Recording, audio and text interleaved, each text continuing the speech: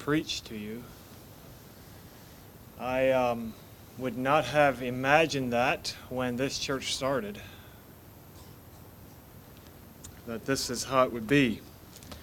But that's how God saw fit. That's how God led. You know, we could have probably kept on going in that Sunday school lesson. I wondered if maybe we were going to if you were just going to take my notes and just go with those.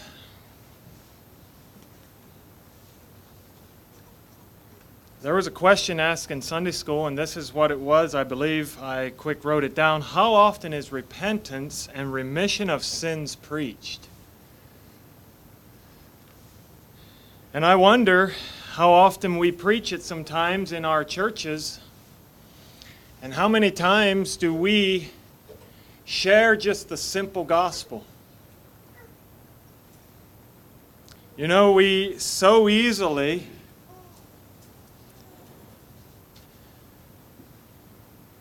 make it complicated, do we not?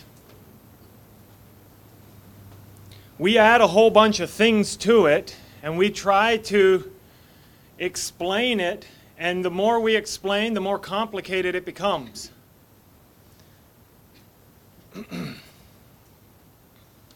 A little note on repentance. We talked about a little bit in Sunday school, and we may get to it a little later too, or talk about it a little bit. But repentance is when I am going this way, and I am going down through life, and this is the road I'm on. Now remember, Paul was doing the same thing. He was walking on the road to Damascus, serving who? Himself. And as he was walking, suddenly there was a light that shone down. And he fell to the ground. And he said, Lord.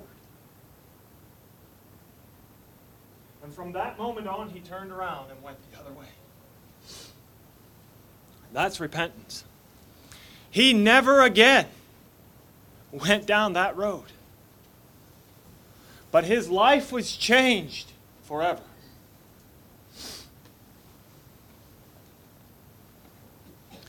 Earlier this week, I have been thinking of another message that I might preach this morning. And one morning I was just heavy with something on my mind. And I sent a message to my wife.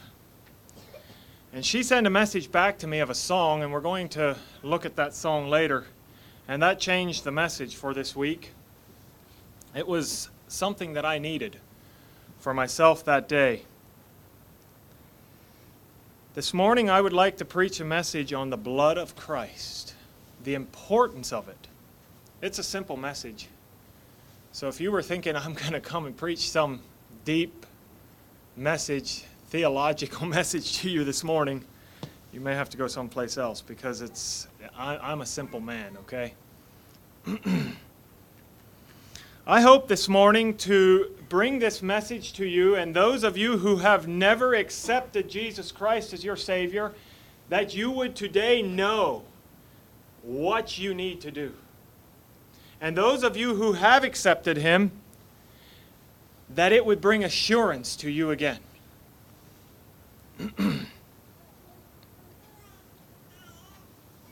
When you think of blood, what does it mean to you, blood? What does the blood of Christ mean to you?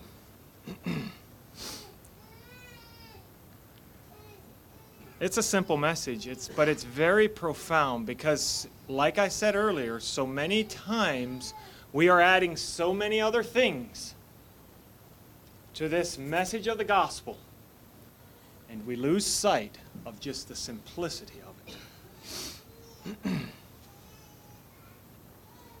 The Bible says that without the shedding of blood, there is no remission.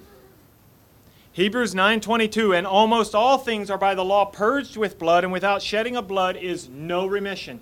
In other words, there was some things in the blood or in the Old Testament, in the law, where they did not shed blood. But sin has to be taken care of by blood. That is the only way. Now, turn in your Bibles to Exodus chapter 12. And we're going to go back into the Old Testament, and we're going to look at the first time.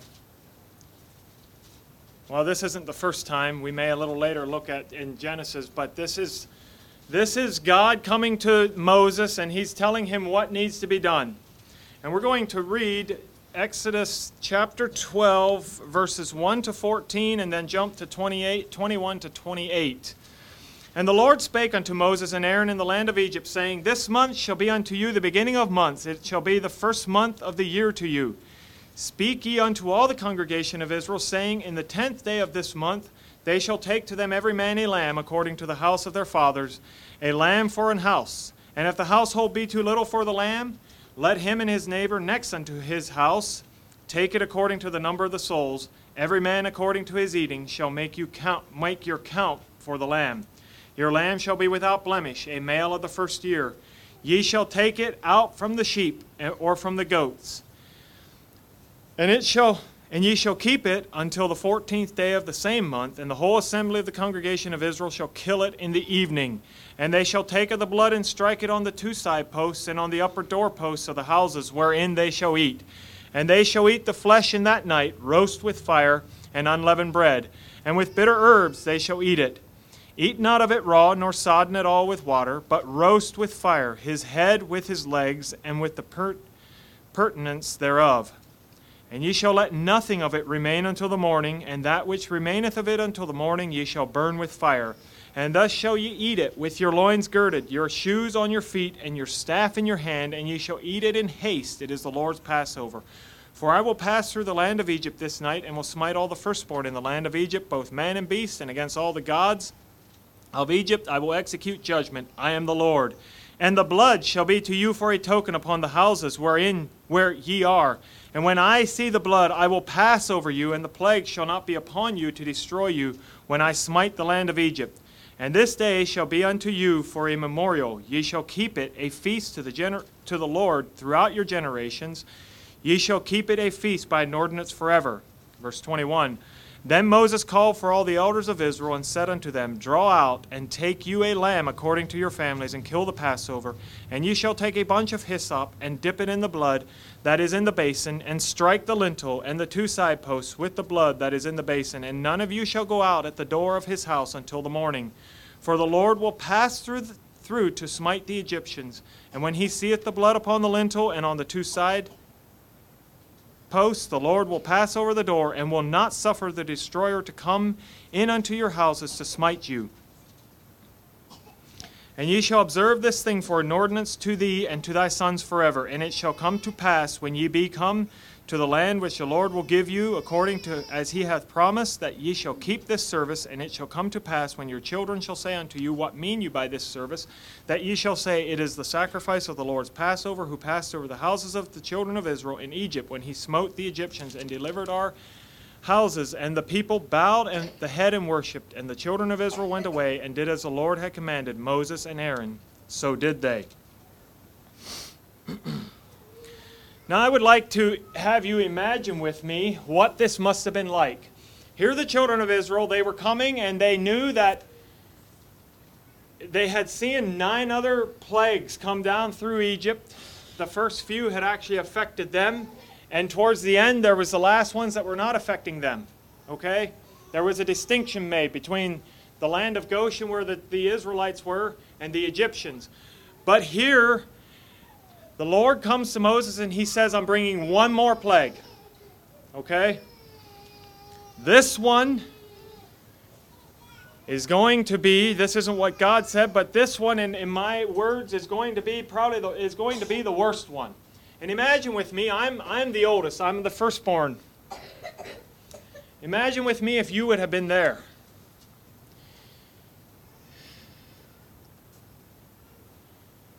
And I put myself in the shoes of a little boy. And he knows the command went out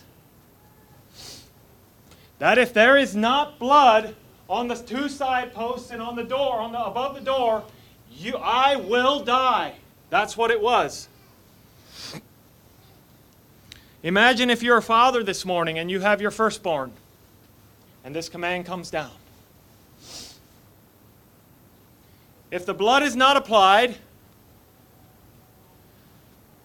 I'm going to visit that house. The angel of death is going to visit that house, is going to take that firstborn and destroy him. There is a way of deliverance, though. Make sure the blood's applied. Now imagine if you're the little boy and you're inside the house and you watched Dad go out there and you watched him put the blood on. You went back inside. An hour or two went by, and all of a sudden,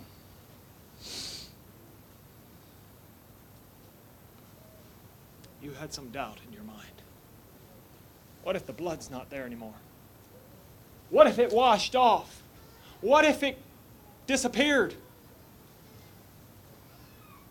And you go back out and you look. But you know,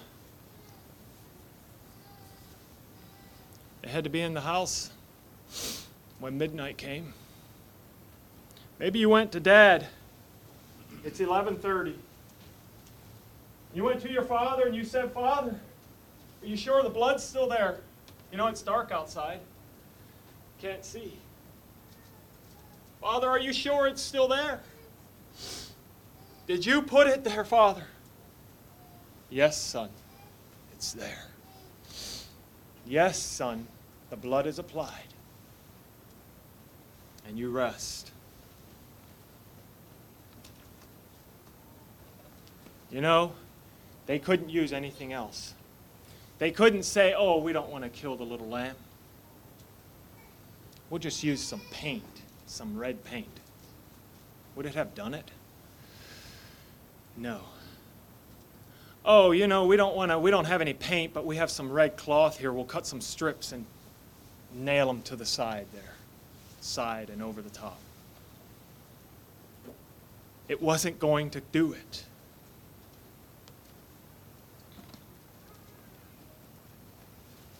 Notice in verse 11 that the last phrase, it says, it is the Lord's Passover.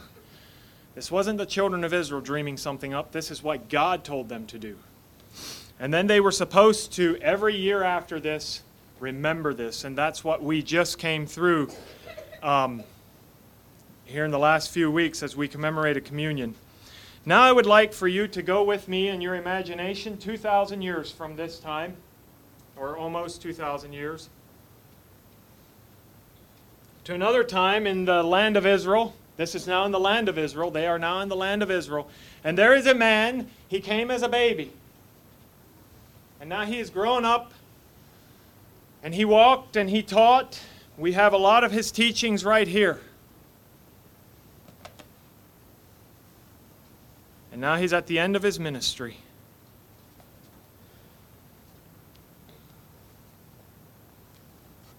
You know, the lamb that the children of Israel had to use had to be a perfect lamb. It had to be a young lamb. No blemish in it. There was a lamb born. He was not very old. Some of you sitting here are the age he was when he died.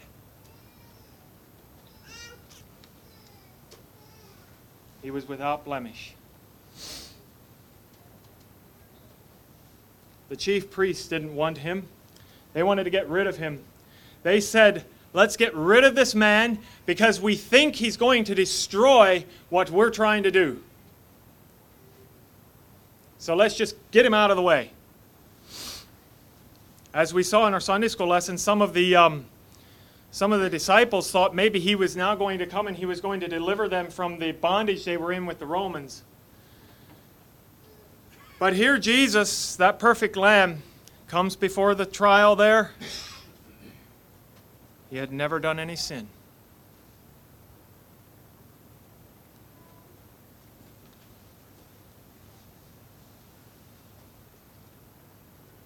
You know, in John 1:29 it says that John the Baptist saw Jesus coming one time and he said, "Behold the Lamb of God which taketh away the sin of the world."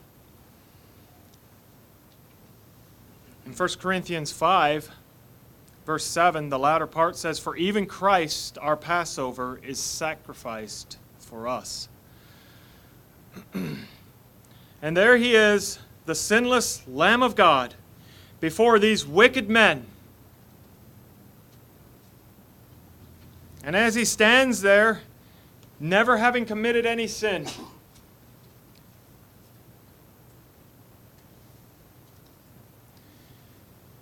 and they're accusing him of things he never did. And then they take him and Pilate whips him and scourges him. I didn't study into this. I had at one time. But these whips they used, it didn't take long until there was flesh. And by the time they were done, it was down to the bones. I don't know what it looked like. But that was your Jesus and my Jesus this morning who went through that.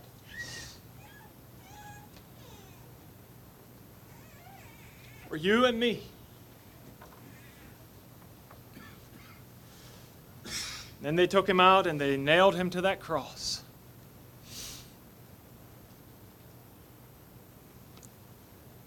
You know, you and I this morning had no hope in this world. And if it wouldn't have been for this perfect Lamb, Jesus, to have died on the cross of Calvary and shed his blood, there would be no hope for you and me this morning.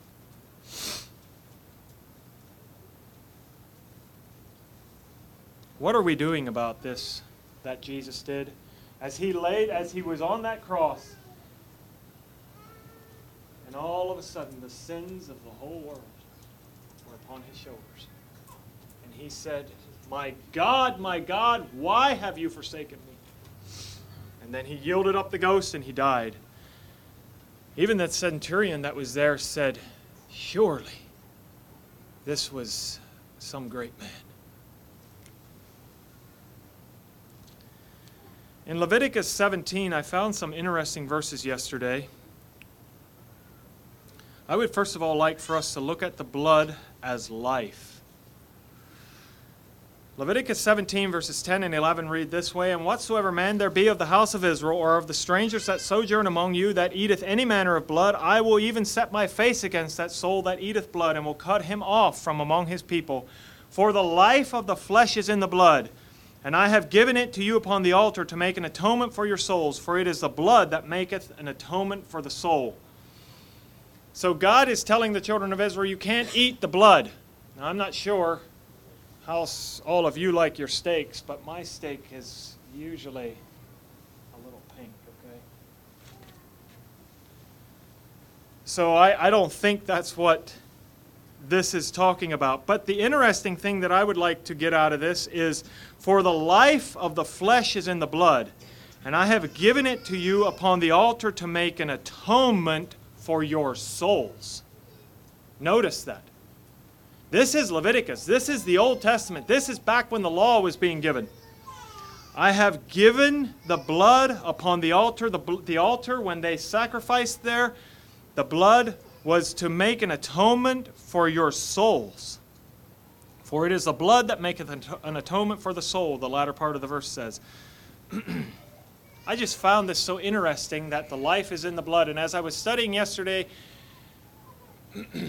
some of the commentators said it took from the time this was written until some men actually came to the realization that the life is in the blood. Even though this was written in the Bible so many years ago, it took about 3,600 years until there was a scientist or a doctor, someone who discovered that there is life in the blood. That is where the life is. Adam Clark has this to say about this verse here, Leviticus 17:11.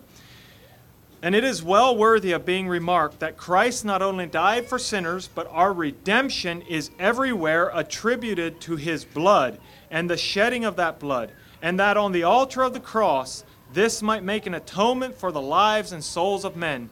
He not only bowed his head and gave up the ghost, but his side was opened, the pericardium and the heart evidently pierced, that the vital fluid might be poured out from the very seat of life, and that thus the blood, which is the life, should be poured out to make an atonement for the life of the soul.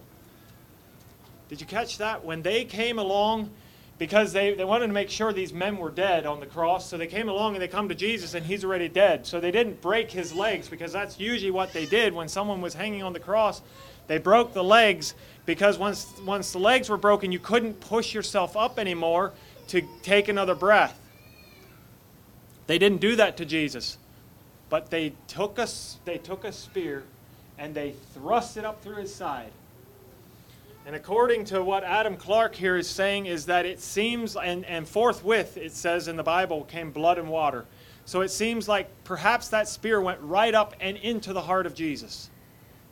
And the blood came flowing out. It was just an interesting thought to me as I looked at that yesterday.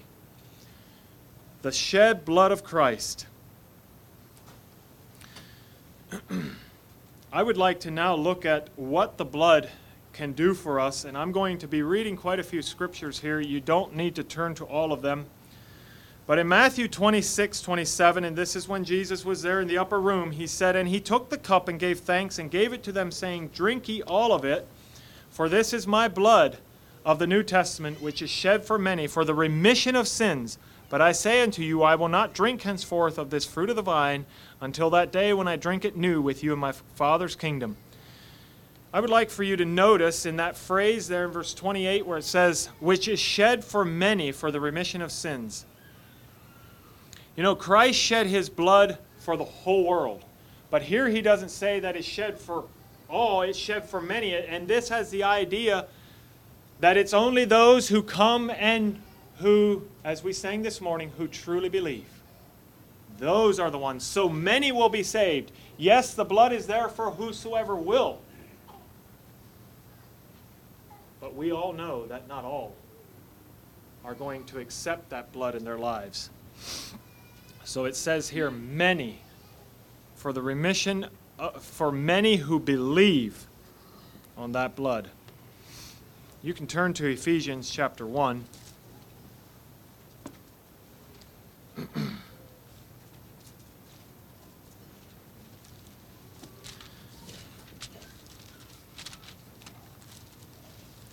We're not going to read verses 7 to 12. We'll just skim down over it here. Verse 7 is the one that I would like to read. I believe I have it all down here because this is all one sentence from 7 through 12, but we'll just read verse 7. In whom we have redemption through his blood, the forgiveness of sins according to the riches of his grace. Here it has the idea of redemption. And this idea of redemption is the purchase of God's favor by the death and sufferings of Christ, the ransom or deliverance of sinners from the bondage of sin and the penalties of God's violated law by the atonement of Christ. So in other words, we are bought back through his blood.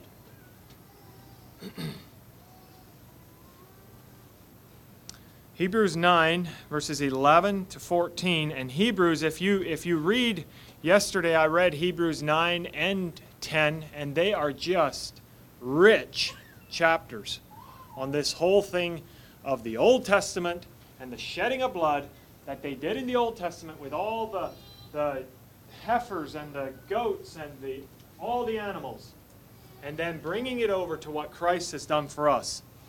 Hebrews 9, 11 to 14, but Christ being come an high priest of good things to come by a greater and more perfect tabernacle, not made with hands, that is to say, not of this building, neither by the blood of goats and of calves, but by his own blood he entered in once into the holy place, having obtained eternal redemption for us. For if the blood of bulls and of goats and the ashes of an heifer, sprinkling the unclean, sanctifieth to the purifying of the flesh, how much more shall the blood of Christ, who through the eternal Spirit offered himself without spot to God, purge your conscience from dead works to serve the living God. It's amazing as I read these verses. He did it only once. You know, the high priest had to go into the Holy of Holies once a year to atone, to make atonement for the Israelites. Christ came one time. He's not coming back again. The next time he comes back, if the blood is not applied, the next time he comes back, you and I, if we have not applied the blood to our hearts, we will be cast into eternal damnation forever. Because He's not coming back again. He hasn't been coming back year after year and dying again. He did it once.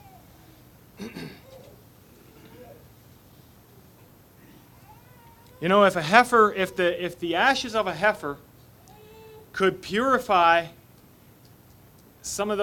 could purify the most awful thing in the flesh, how much more can the blood of Christ, the inward sins of the ugliest form, cleanse it, take it away, wash it away forever? 1 John 1. But if we walk in the light as He is in the light, we have fellowship one with another. And the blood of Jesus Christ, His Son, cleanses us from all sin. If we say that we have no sin, we deceive ourselves, and the truth is not in us. If we confess our sins, He is faithful and just to forgive us our sins and to cleanse us from all unrighteousness. If we say that we have not sinned, we make Him a liar, and His word is not in us.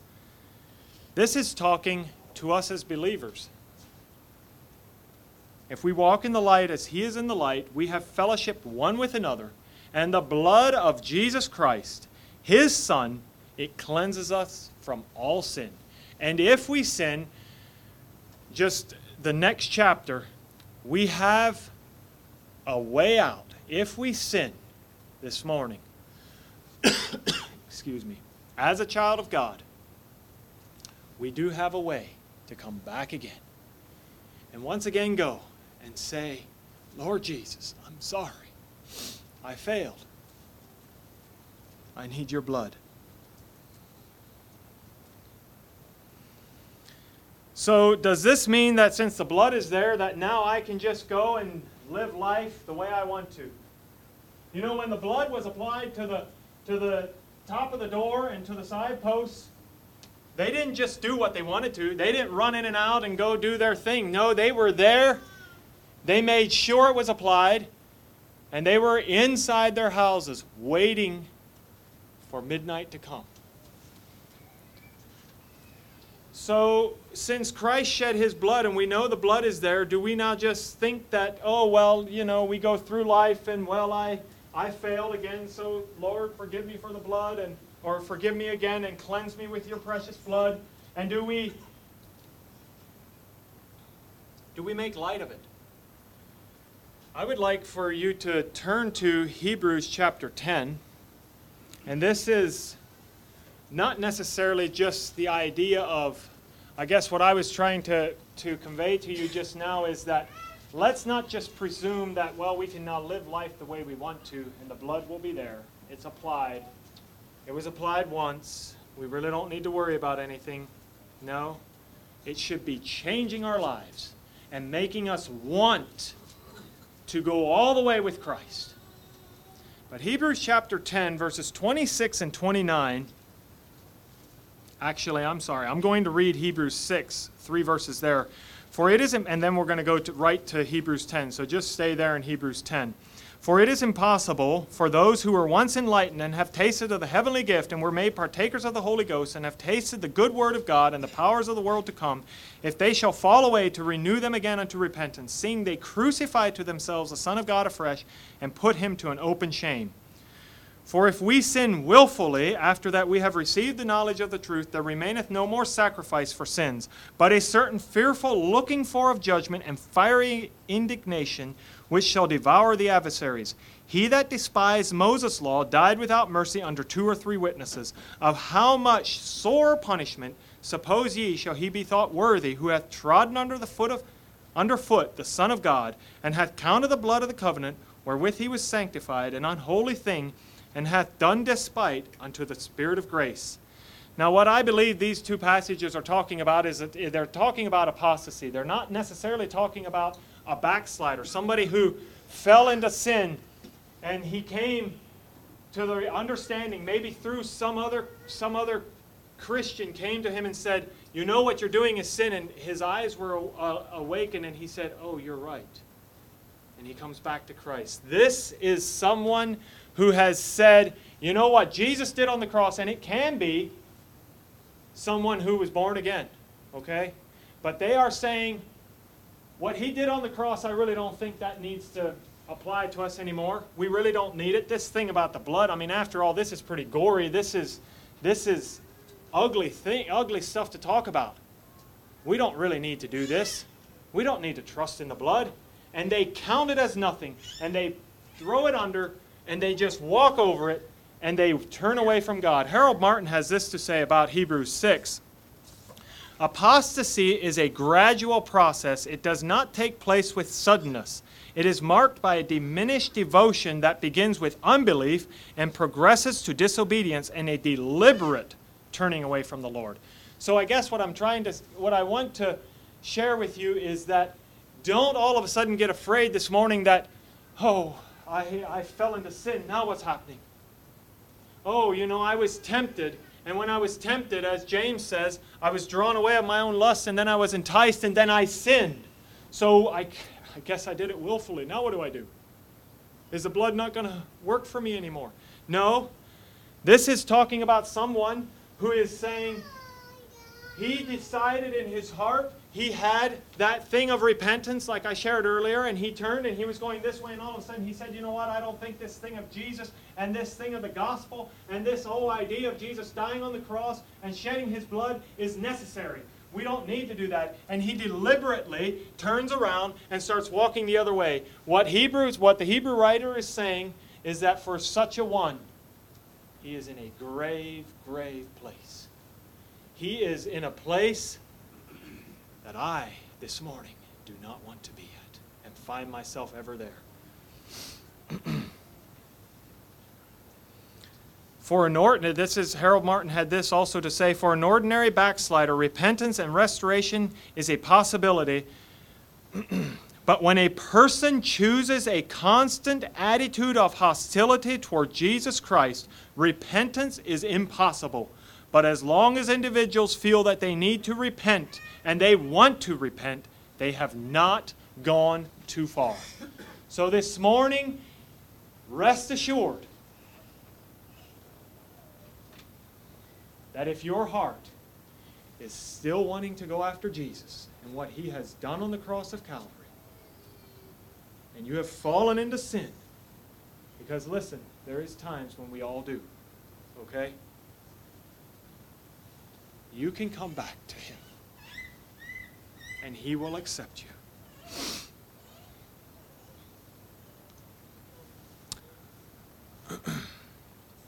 So we looked at all of this. Where are you and I at? What are we trusting in for our salvation?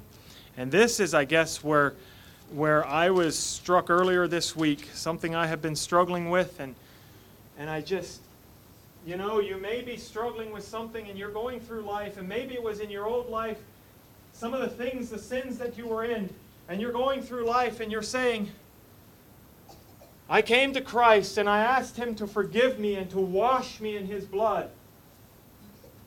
And then all of a sudden some thought comes to your mind of something that you had done. And you say, oh, but Lord, was the blood applied? And you start struggling. Revelations, we're not going to go there, but there is an accuser of us who wants to accuse us, and that is him coming. When he comes and he says, well, are you sure the blood's applied? Are you sure you did it right? Are you sure you're trusting in that? Are you sure that you're trusting in Jesus Christ for your salvation? That thing you did back there, I'm just not sure that you can be forgiven of that. Turn to Revelations chapter 7.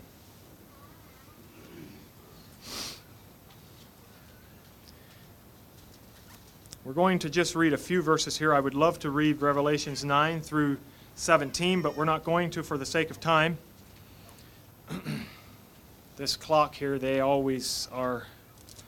a little too fast for me, I guess.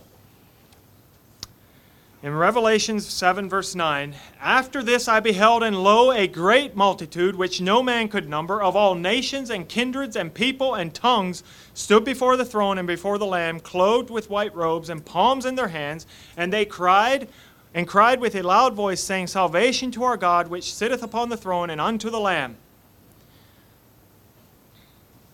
So John is looking, and he saw these. The first part of this here chapter is talking about the 144,000, but then he beholds something else. And this is what he beheld. He saw a great number of people which no man could number, of every kindred, of every tribe, of every people, that stood before the throne and before the Lamb, and they were clothed in what? White robes, and with palms in their hands, and they were crying, Salvation to our God, which sitteth upon the throne, and unto the Lamb. And then notice, down in verse 13, one of the elders comes and he says, What are these? And whence came they? And John answers this, and he said, And I said unto him, Sir, thou knowest. And he said to me, These are they which came out of great tribulation, and have washed their robes, and made them white in the blood of the Lamb.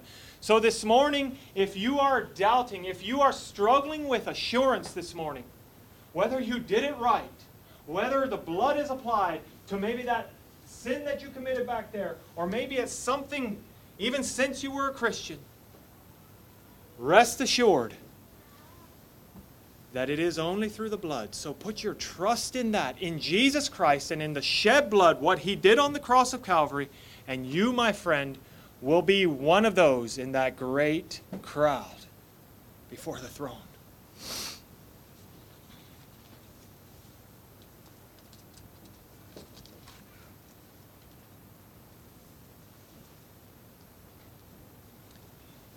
But what are we doing so many times with the blood? And with this whole plan of salvation? You know, we add things. We think that we come across something just like I was sharing, and we're I'm struggling. I just don't know if that if that's forgiven. Well, you know what? I got to do something about it. So by our own selves, we try to do something. We try to look right. We may try to make sure we do everything right. Oh, well, maybe it's just if I would just go to church every time there's church. You know what? I don't care what you do, because the Bible tells me in Isaiah that all our good works are as filthy rags. There is nothing you and I can do. So going to church is not going to save you. Doing everything right is not going to save you. Singing all the right songs and all of those things, that's not what's going to save us. Those things are all good and right. Those are things that come along with us when we come to Christ in repentance and we turn from our sins. Then those things come in, and we have a desire to be with the people of God. We have a desire to do different than what we were doing. But we cannot, in and of ourselves, do anything to save us. I was thinking of this, and my grandpa, he died here, I guess, a little over a year ago. A godly man, a man that I would look up to. I looked up to him. I would like to pattern my life after him. He was not a perfect man. He came to Christ when he was older. He was an outspoken man. But on his deathbed, and up until he died, he could still, his mind was still there. I believe I have a video that one of my aunts shared or took. When he was sitting, I can still see it. He was sitting on his recliner, 83 years old, having served Christ for 50-some years. And as he's sitting there, Grandma's sitting beside him. And he says, "But what about this? What if I didn't do it? What if I'm not forgiven? This is a man who walked with God. I would have thought him struggling with this. Oh, I can see myself maybe struggling with it, but him? What if that thing back there that I did, what if it's not taken care of?" You know what Grandma said? "Oh, it's under the blood. It's taken care of. You don't have to worry about it." this morning, there's coming a time when we're all going to die, as the young man did last week. Unless Jesus comes before and we are taken up in the clouds. We're all going to die. And we're going to come before the judgment seat of Christ. And when we stand before the judgment seat of Christ, it's not going to cut it to say, oh, but Lord, I visited you in prison. I visited these people in prison. And I gave a drink of water here. And I did this. And I did all of these things. That's not going to do it. Oh, those things are good to do. Don't get me wrong. But when I come and stand before Jesus or before God, the ultimate judge, the judge who's going to judge us, He's going to look at me. I don't know how it is. I'm using my imagination again. He's going to look at me and He's going to say, you are condemned. You know what? He's right. But Jesus going to be sitting beside Him. And I just imagine Jesus saying, oh, but Father, wait a minute. This is one who applied the blood. This is one of my children. This is one who is written on my hands. Isn't that a comfort to you this morning? Doesn't that excite you this morning? There's another thing that I would like to look at, and we alluded to it a little bit. But there's also power in this blood. And I shared a little bit about it. But when the accuser of the brethren comes, in Revelation chapter 12, verse 11, it says this, and they overcame him by the blood of the Lamb and by the word of their testimonies, and they loved not their lives unto the death. This is when the accuser of the brethren, he's coming, and John is seeing it. And you know how we're going to overcome him? Overcome Satan? It is, they overcame him by the blood of the Lamb. Notice that is the first thing, and by the word of their testimony. So there is power in this blood, power to overcome the enemy. The one who wants to come with all these accusations to you this morning. So this morning, where are you and I at as we think of what Christ has done for us? As we think of the precious shed blood of Christ and what He has done, what are we doing with it this morning? Are we accepting it with joy, and are we allowing it to change our lives? Or are we saying, well, I'm just not sure that this is actually what we need? You know in your heart, maybe this morning you're sitting here and you have never accepted Christ. You have never applied the blood. This morning I beg of you, do it today. Because you may go out on this road when you leave from here, and you may be killed right out here. And I'm sorry, once you are gone, if the blood has not been applied to the doorposts and to the top of the door of your heart, you, my friend, will never have another chance.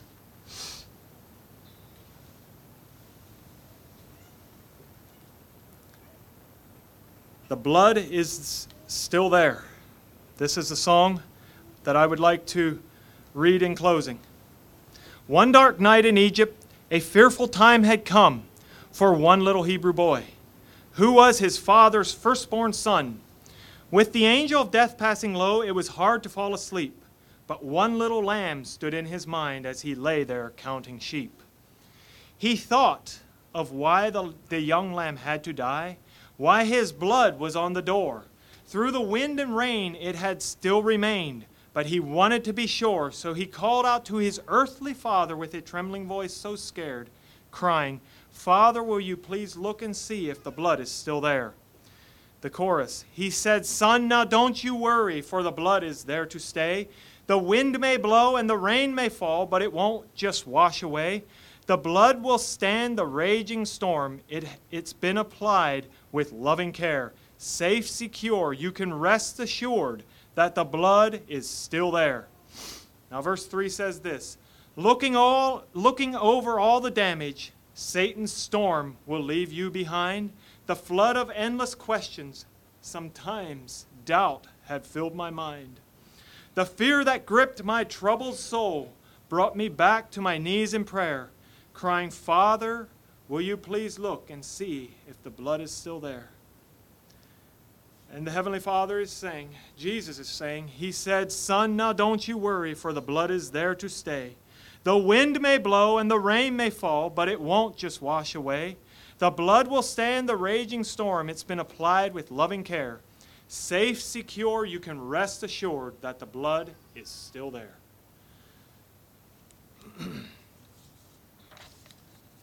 This morning, rest assured that if the blood has been applied to your heart, you are a child of the King. Go on and serve Him joyfully. Don't give up. Don't allow the accusations of the enemy to come in. When they do, continue on. And when you fall down in sin, you're going to get up again and you're going to finish the race that is set before you. Do not give up. And this morning, please make this be the day of salvation for you if you have never accepted what Christ has done for you. Shall we bow our heads for prayer?